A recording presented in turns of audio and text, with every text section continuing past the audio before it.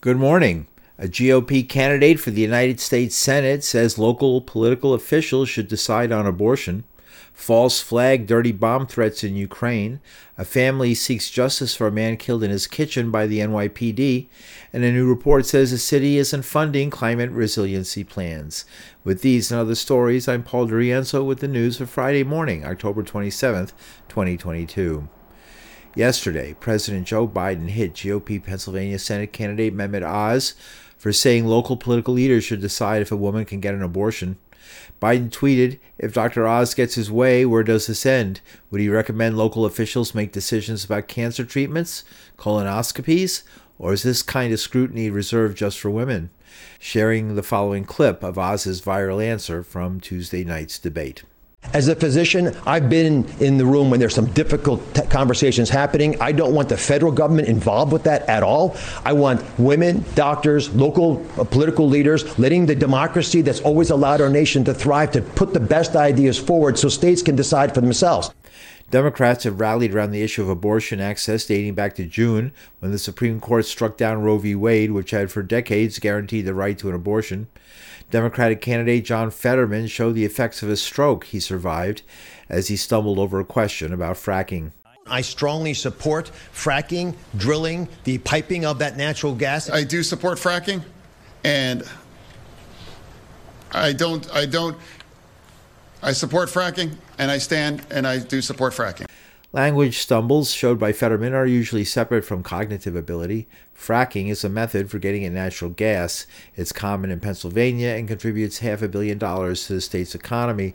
Fracking opponents say the practice pollutes groundwater with industrial chemicals.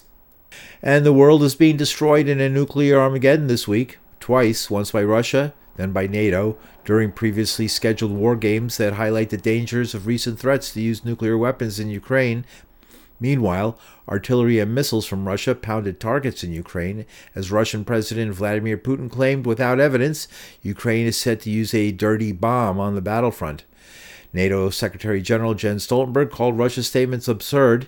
In the United States, officials have been claiming Russia is preparing a false flag operation, masquerading as Ukraine to give pretense to an attack with nukes in retaliation. Biden warned Russia any use of a dirty bomb by the Kremlin would prompt U.S. countermeasures. Is Russia preparing to deploy a dirty bomb itself or a nuclear weapon?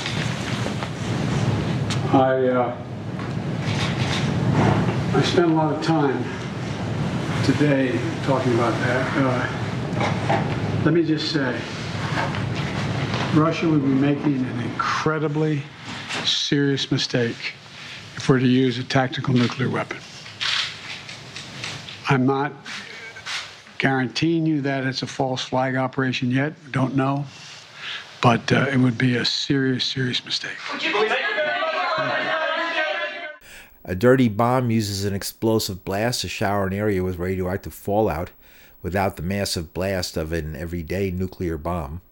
National Security spokesperson John Kirby described how Russia informed the U.S. of their allegations against Ukraine. The Russian defense minister called the Secretary of Defense and said that they had information that the Ukrainians were fixing to use a dirty bomb. So obviously, it's a false allegation. That's not true. The Ukrainians have nothing like that in mind. They have no intention to do that. So that's why we take it seriously. Now, the question you're asking is, are they just using the threat of it, or are they actually doing it? Again, we've not seen any indications that they're making any preps to do that. We are making sure that Ukraine can defend itself against a range of threats that the Russians are posing inside Ukraine, and I think I'm going to leave it there. And lastly, you've made clear that Russia using a tactical nuclear weapon would be crossing a very significant line. Do you view the use of a dirty bomb as crossing that same line? The use of a dirty bomb would cause significant casualties depending on the size of it, and certainly follow-on casualties as well from radiation exposure. I'm not going to classify it one way or the other, except to say that it would be yet another example of Russia's brutality on the Ukrainian people. Another level of atrocity, if they were to do it, that would have to be dealt with and properly held accountable for. Ukraine and its Western allies have denied the claims and contend that Russia, facing setbacks on the battlefield, might itself try to detonate a dirty bomb. Ukraine and its Western allies have denied the claims and contend that Russia, facing setbacks on the battlefield, might itself try to detonate a dirty bomb. And Iran's foreign minister rejected as baseless claims Tehran supplied drones to Russia used in recent attacks against Ukraine. He was quoted saying, "We strongly dismiss the baseless claims of some countries on Russia's use of Iranian drones in the war against Ukraine, asking Ukraine to present evidence to back up its charges the drones were from Iran." At the United Nations last week, the assistant U.S. ambassador squarely blamed Iran for the drone attacks at a meeting of the Security Council.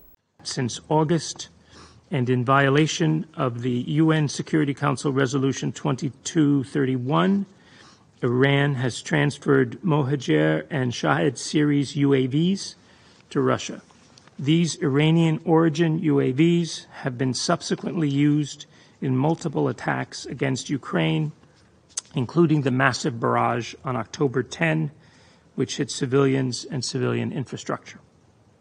In addition to the easily identifiable remnants of these UAVs recovered in Ukraine, there's significant publicly available documentation, including photographs and video of these UAVs being used against Ukraine. The UN must investigate any violations of UN Security Council resolutions. The United States has accused Iran of supplying so-called kamikaze or suicide drones to Moscow for use against Ukraine, but Iran says although they supply weapons to Russia, none have been used in the war against Ukraine. A day after King Charles III welcomed as the United Kingdom's new Prime Minister, Rishi Sunak, the new PM faced his first grilling by Parliament. It didn't take long for the sparks to fly, as Labour leader Keir Starmer ripped Sunak for naming an immigration hardliner to his cabinet only a week after she was fired from her post for a security violation. The Home Secretary made an error of judgment, but she recognised that. She raised the matter and she accepted her mistake. And that's why I was delighted to welcome back into a united cabinet that brings experience and stability. She'll be focused on cracking down on criminals, on defending our borders, while the party opposite remains soft on crime and in favour of unlimited immigration.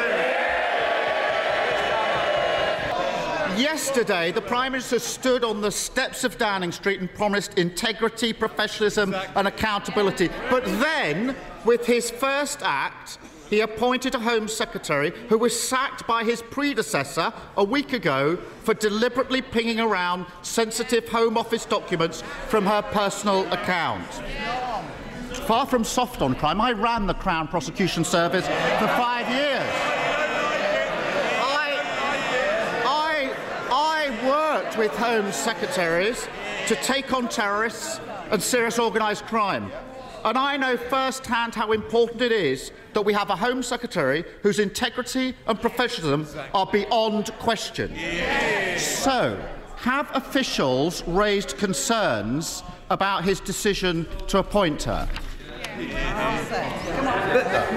Mr. Speaker, I just addressed the issue with the Home Secretary, but he talked about fighting crime. I would hope, Mr. Speaker, I would hope that he would welcome. I would hope that as we look forward, he would welcome the news today that there are over 15,000 new police officers on our street. Well, Mr. Speaker, I listened carefully. That was clearly not a no. We can all see what's happened here. He's so weak, he's done a grubby deal, trading national security because he was scared to lose another leadership election. There's a new Tory at the top, but as always with them, party first, country second. Home Secretary Suella Braverman had been fired by Sunak's hapless predecessor, Liz Truss, whose economic decisions quickly tanked the British economy. Braverman had mishandled secret documents and had been forced to resign as Home Secretary, only to be reappointed by Truss's successor, Rishi Sunak. And here in the United States, on Wednesday, 3 men accused of a plot to kidnap Michigan Governor Gretchen Whitmer were convicted of terrorism charges. Joe Morrison, his father-in-law Pete Musico, and Paul Beller were found guilty of supplying material support for a terrorist act as members of a group known as the Wolverine Watchmen. The trial in state court was an offshoot of the main case in federal court, which produced mixed results. Jurors in Jackson, Michigan read and heard violent anti-government screeds as well as support for the Boogaloo, a civil war that might be triggered by a shocking abduction. Jurors in Jackson, Michigan read and heard violent anti-government screeds as well as support for the Boogaloo, a civil war that might be triggered by a shocking abduction. The defense said the plot was never serious and was cooked up by an FBI informant. Whitmer, who is seeking re-election on November 8th, was never physically harmed.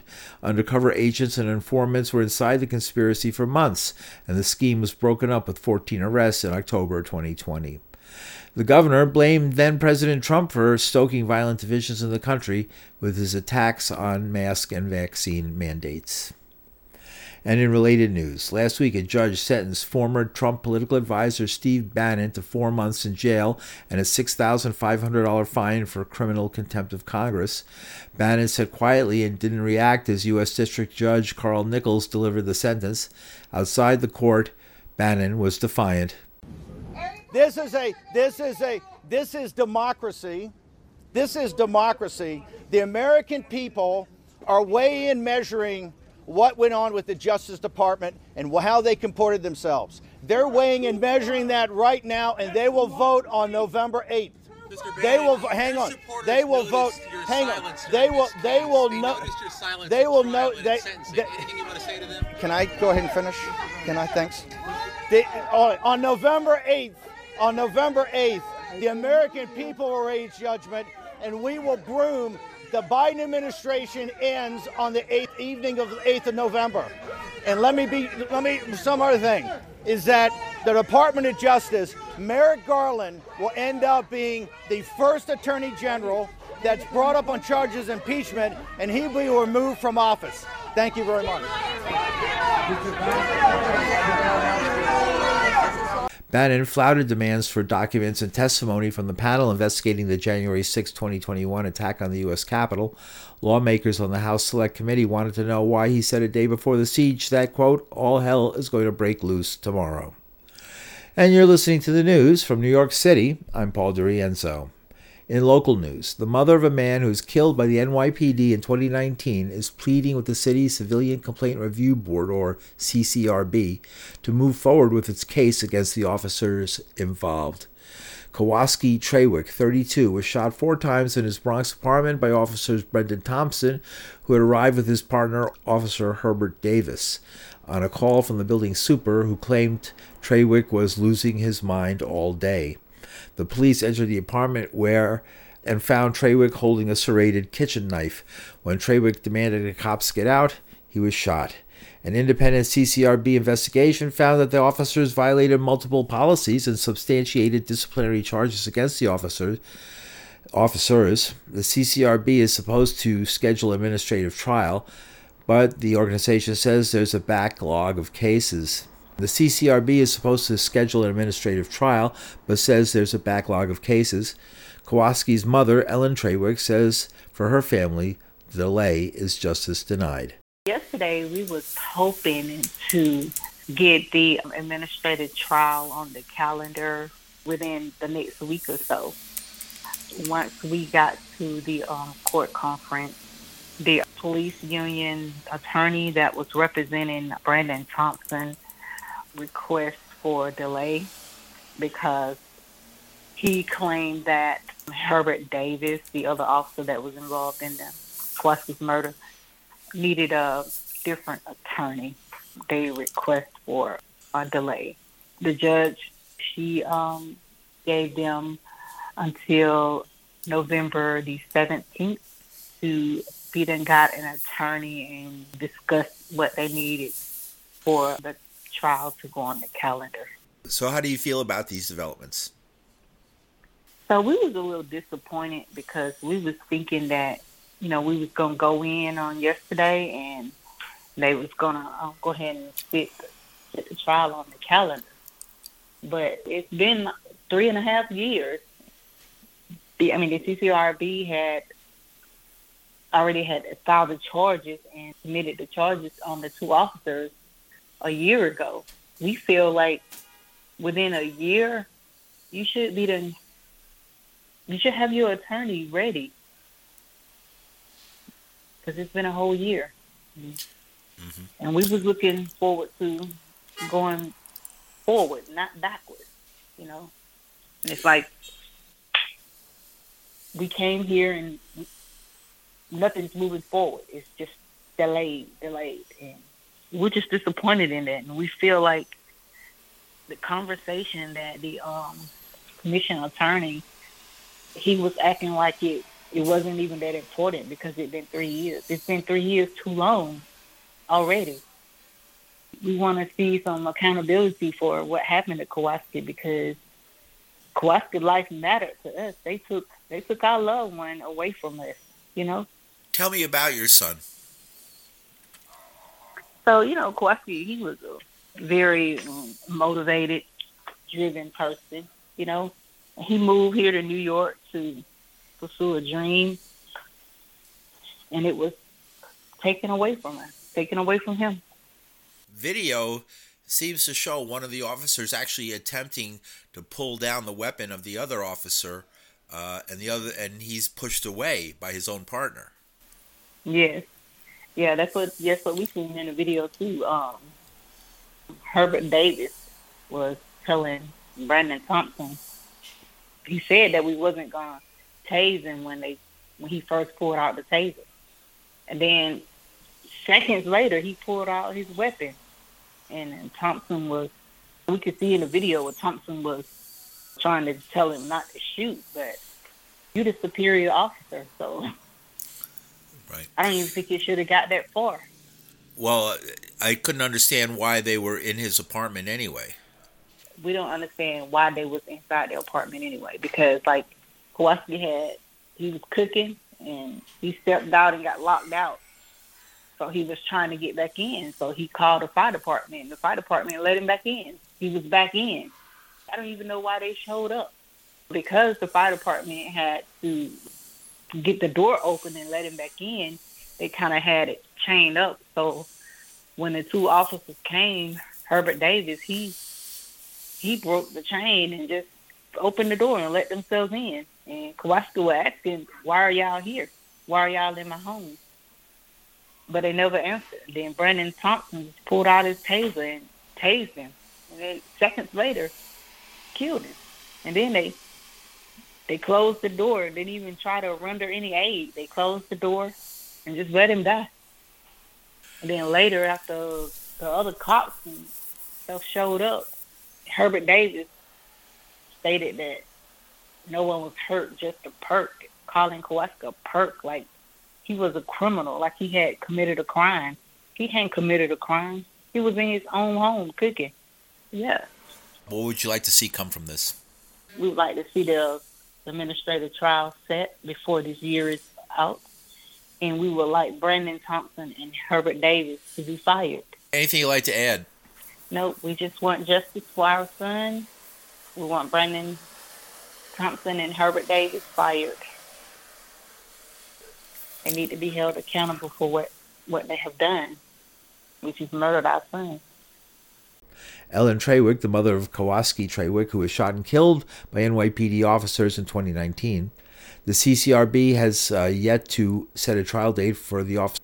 And in more local news, yesterday was the 10th anniversary of Superstorm Sandy, and Mayor Eric Adams broke ground on a $522 million East River resiliency project in the Two Bridges section of Manhattan, consisting of several flip-up flood barriers. The storm pounded New York City's coastal areas, taking 43 lives and causing $19 billion in damages. But the projects to raise shorelines and build retractable barriers have been controversial. Residents near East River Park on the Lower East Side bitterly opposed closing one of the few recreational venues in the area and the demolition of nearly 1,000 trees. Many felt the city budget wasn't up to the job of completing the project in the 3 years promised, and now a report by City Comptroller Brad Landers says pretty much the same. The report, titled 10 Years After Sandy, Barriers to Resilience, claims the city has spent only 13% of the city capital project funds for key projects. According to Comptroller Brad Lander, the report demonstrates a slow pace of recovery and resiliency spending. At Wednesday's groundbreaking, Trevor Holland, a community activist who lives in the area, a neighborhood known as Two Bridges because it sits between the Brooklyn and Williamsburg bridges, says his building was one of the ones struck by the rising waters. As she said, my name is Trevor Holland, and I'm the president of the Two Bridges Tower Resident Association. I actually live in that tan building right behind us, and I've lived there for the past 25 years. I'd like to thank and welcome everyone to my neighborhood. Nearly 10 years ago to this date, I stood here watching the East River breach the water's edge. It was a frightful day, but it also made me realize our vulnerability and that we live on an island. Superstorm Sandy ravaged this community. The storm decimated my building.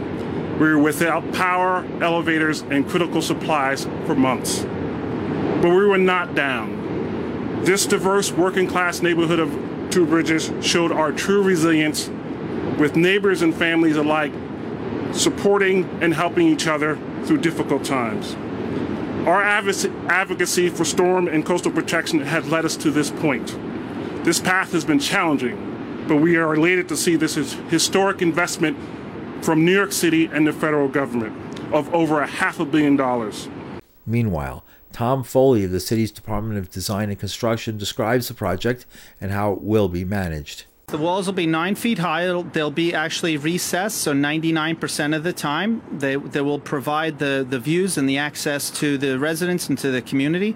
Just to go back as far as the question from the birthday boy, the project will be complete by 2026, both here and also at Eastside Coastal Resiliency. So $2 billion worth of work. We're currently on budget and on schedule. Who presses the button to make them go up? Well, I would say the mayor. I don't want to put him on the spot, but by a dedicated city team that's going to be adapting that's already collected and going through exercises as far as from a resiliency standpoint, storm events. Foley went on to describe the massive concrete walls that are being built along the water's edge. Meanwhile, the mayor grappled with questions about the money for the project and the slow pace of the city's contribution. But these projects have never been built before. And so we don't want to move at a rapid pace just to say, okay, we spent the money. No, we have to get it right. We have to get it right. What we're doing here is going to set the course for other municipalities with coastal cities. And so, you know, there's always a desire to say we're going to just spend all the money that was allocated. The previous administrations, they did the right thing by getting it right. We're going to get it right. And that 27% that's remaining, those projects have been identified, but it's about making sure these projects are done correctly. Adams also praised the local city council member who continued supporting the project even as local residents were protesting. Councilman Rivera and I, we were at the Coastal Gate together. She's from the previous administration. She served previously. Having someone with the insight that she brings, understanding that a lot of her district is around coastal areas, and I think that experience is going to help. Good, healthy dialogue we believe is important, but we should not get in the way of something that we all agree that we need to protect our coastal areas. And when you look behind us from Julie Menon and others, we have really received some good support that we are in alignment on making sure we get this right, and we all understand the urgency of this moment. New York City Mayor Eric Adams. And in Washington Square Park last weekend, there was a celebration of the life of iconic local activist Doris Dieter.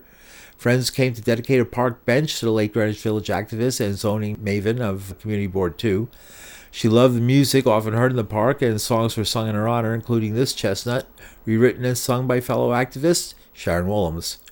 Well, I tell you, very complimentary, Doris was sweet.